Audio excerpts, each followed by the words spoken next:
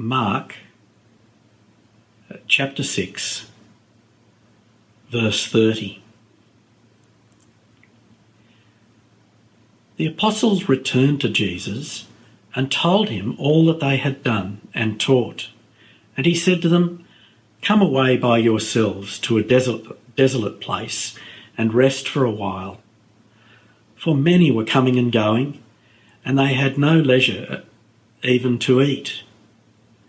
And they went away in the boat to a desolate place by themselves. Now many saw them coming and going and recognised them, and they ran there on foot from all the towns and got there ahead of them. When he went ashore, he saw a great crowd, and he had compassion on them because they were like sheep without a shepherd. And he began to teach them many things. And when it grew late, his disciples came to him and said, "This is a desolate place, and the hour is now late. Send them away to go into the surrounding countryside and villages and buy themselves something to eat." But he answered them, "You give them something to eat." And they said to him, "Shall we go and buy 200 denarii worth of bread and give it to them to eat?"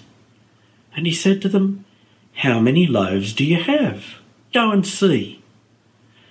And when they had found out, they said, 5 and 2 fish. Then he commanded them all to sit down in groups on the green grass. So they sat down in groups by hundreds and by 50s.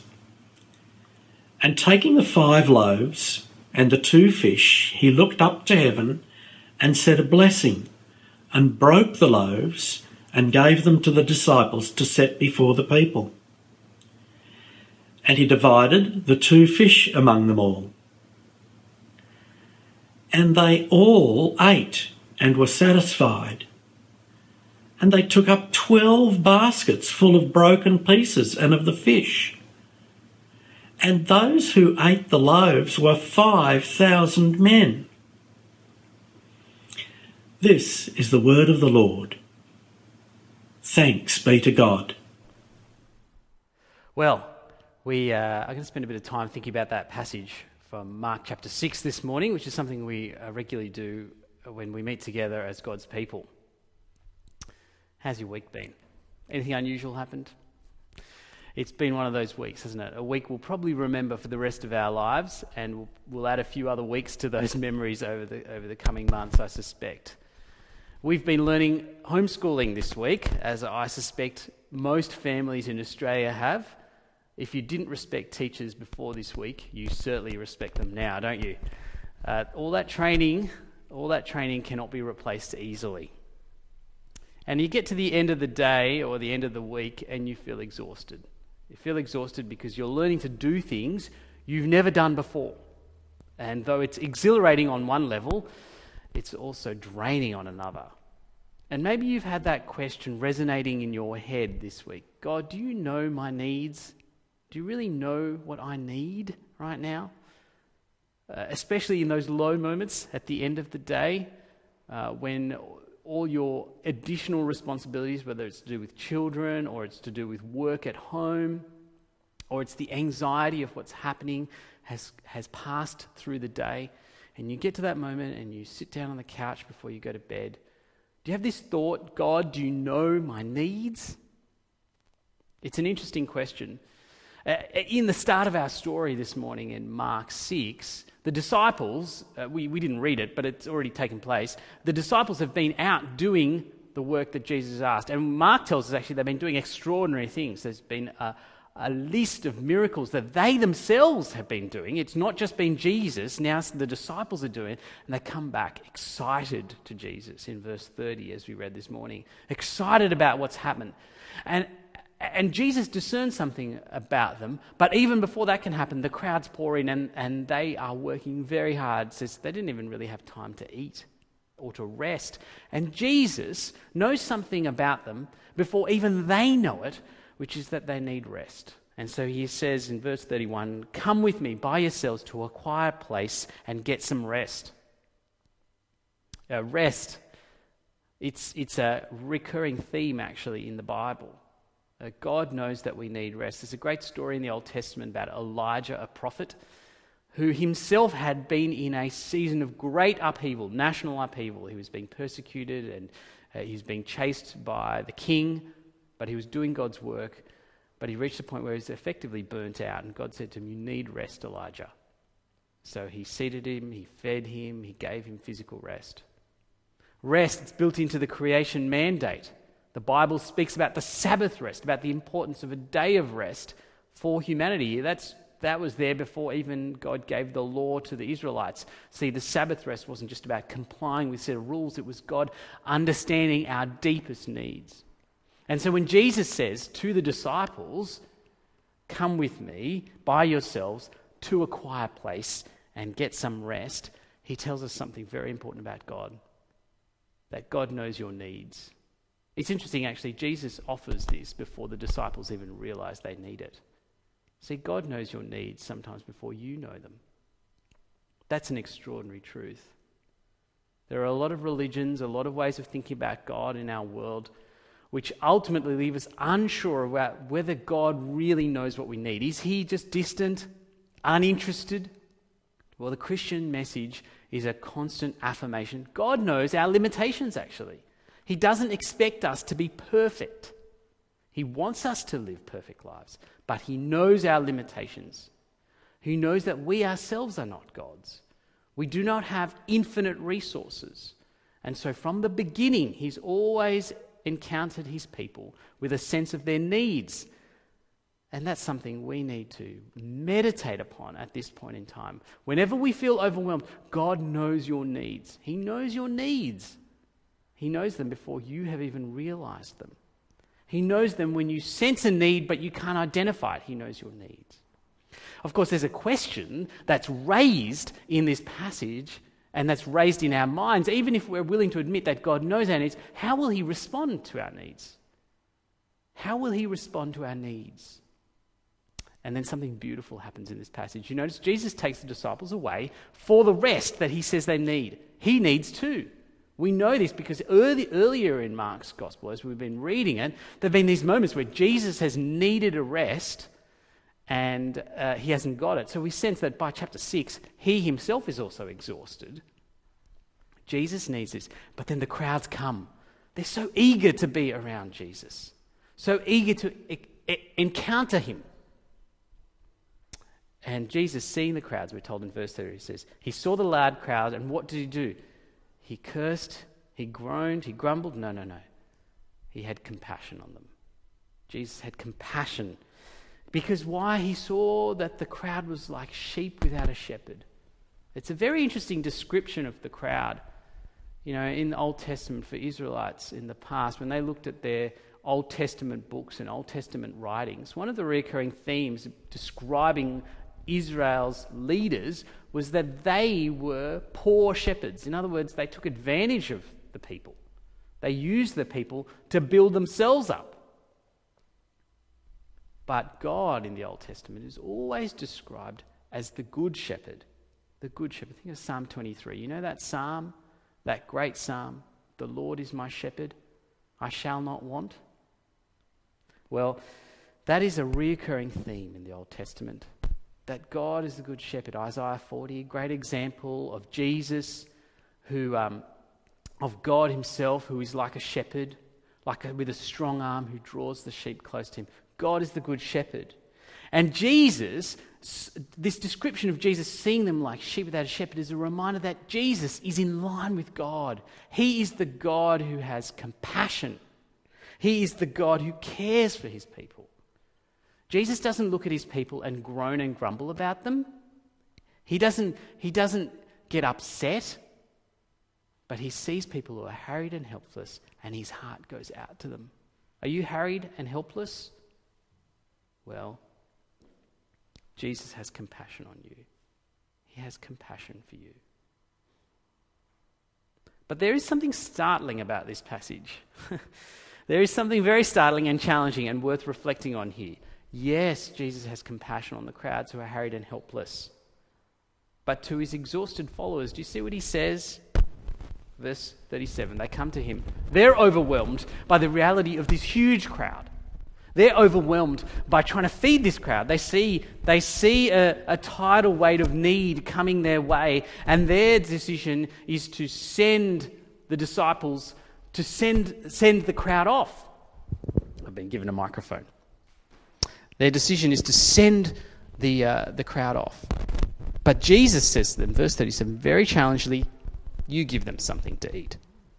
You give them something to eat. They look at this crowd, which we finally work out is 5,000 men, at least, not including women and children, so perhaps even larger than that.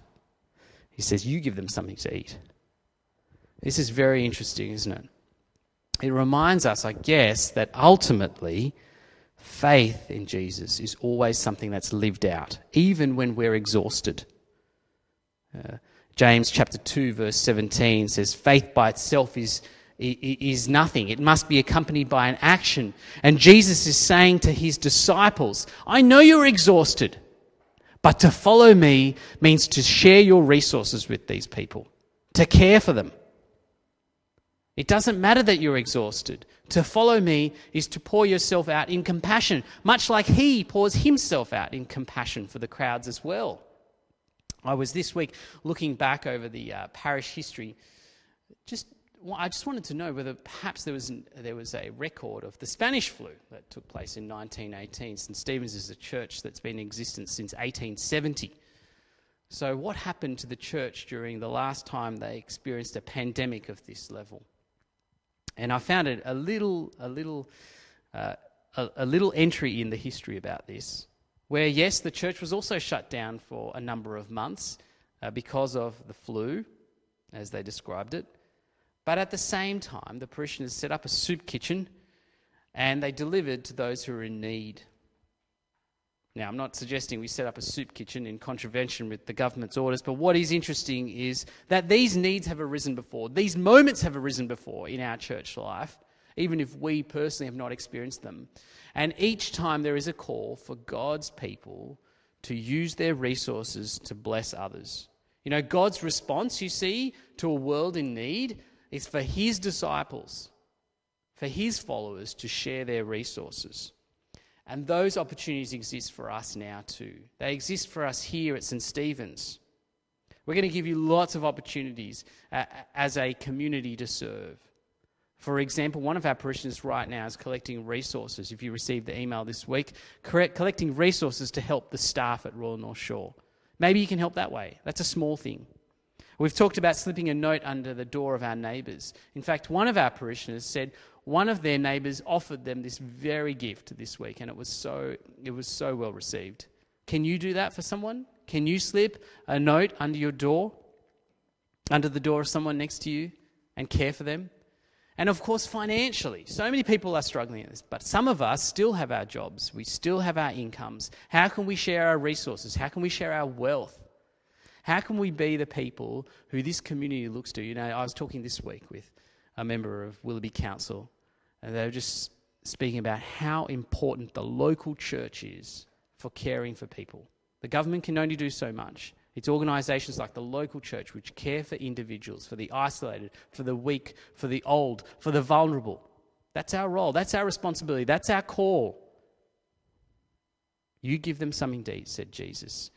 And those words are the words to his church right now, in this moment. In this moment. That's our challenge.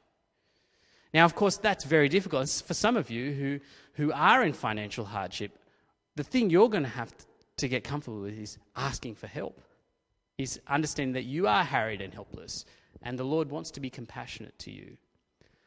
But for us, even if we have a job, the call to share our resources is a particularly difficult call at this moment in time, isn't it? Even if you still have a job, if you still are earning income, like a number of people are in our community, the call to share our resources leaves us feel anxious, doesn't it? We can really resonate with the disciples' response in verse 37, where they say, that would take half a year's wages. You can read into what they're saying, can't you? You can feel the anxiety, you can feel the uncertainty. You can feel the worry, the idea that they should share their resources at this point, with this group, with this overwhelming need. I mean, when we think about it, given everything that we're experiencing, it is illogical to feel worried about that. Surely the pandemic, surely this experience, this moment has taught us the passing nature of our wealth. That when we try to remain in control of life, actually, we are not in control at all. That all our routines, all of our ways of life that we've set up, they're easily put aside. Surely we've been taught that, and yet the experience of anxiety and worry when we're asked to share our resources with those in need is felt so powerful, isn't it? Why is it that? Well, it's because for many of us, I guess for all of us in some way, whether it's our wealth, whether it's our routines, whether it's the control over our lifestyle, those things make us feel safe. And anything we do to take them out of the way makes us feel unsafe at times. It makes us worried. And yet, the call of Jesus on his people is you give them something to eat. You be compassionate like I am compassionate. So how do we respond the way that Jesus is calling us to? How do we respond the way he wants us to? How do we respond as God's people should in a moment of need? Well, the passage calls us to do two things, and I want us to meditate upon that. The first is hand it over to Jesus. Hand it over to Jesus. What do I mean by that? See, Jesus says to the disciples, after they've pushed back and they've said, we don't have enough to feed 5,000. He says, what do you have? What food do you have? And they rustle around and they get 5 loaves and 2 fish. It's pretty meager, but it's what they have, and he takes it. You see, sometimes we think, first I want to have a generous spirit before I am generous. But it's interesting here. Jesus just asked them to hand over what they do have. Generosity starts with being generous. Who would have thought? It's amazing. Have you ever been to the country? You look up at the sky, you see the most amazing vista, don't you? Thousands and thousands and thousands of stars and constellations which you'd never see in the city. And the reason, of course, is because all the ambient light of the city, all the things that distract you, that take away from that view, have been removed. And one of the things we can learn, I guess, in moments of hardship is how when sometimes the things that distract us are taken away, we get to see real beauty. You know, one of the challenges we have as a Western culture, particularly with hardship and suffering, is we can't see a purpose for it. We've so insulated ourselves from suffering and hardship that we can't see a purpose in it. Now, I can't tell you why all of this is happening, but the Bible's word to us is that sometimes actually hardship and suffering takes things away which would otherwise distract us from the true beauty of what God is offering us. I think people sense this even now. Every now and then someone says, well, maybe this will teach us about some of the things we took for granted. Maybe this moment is teaching you something about what is more beautiful in your life than control and wealth and routine and even health, actually, even health. That there are more beautiful things than even that. Hand it over to Jesus. You want to develop a generous spirit. You want to be a disciple of the Lord Jesus who goes wholeheartedly in. Start by handing over those things which you've been relying on, which unless you know you have, you can't go to sleep at night. Hand them over to Jesus. But secondly, what you need to also see is that Jesus feeds us better than we deserve or we can imagine.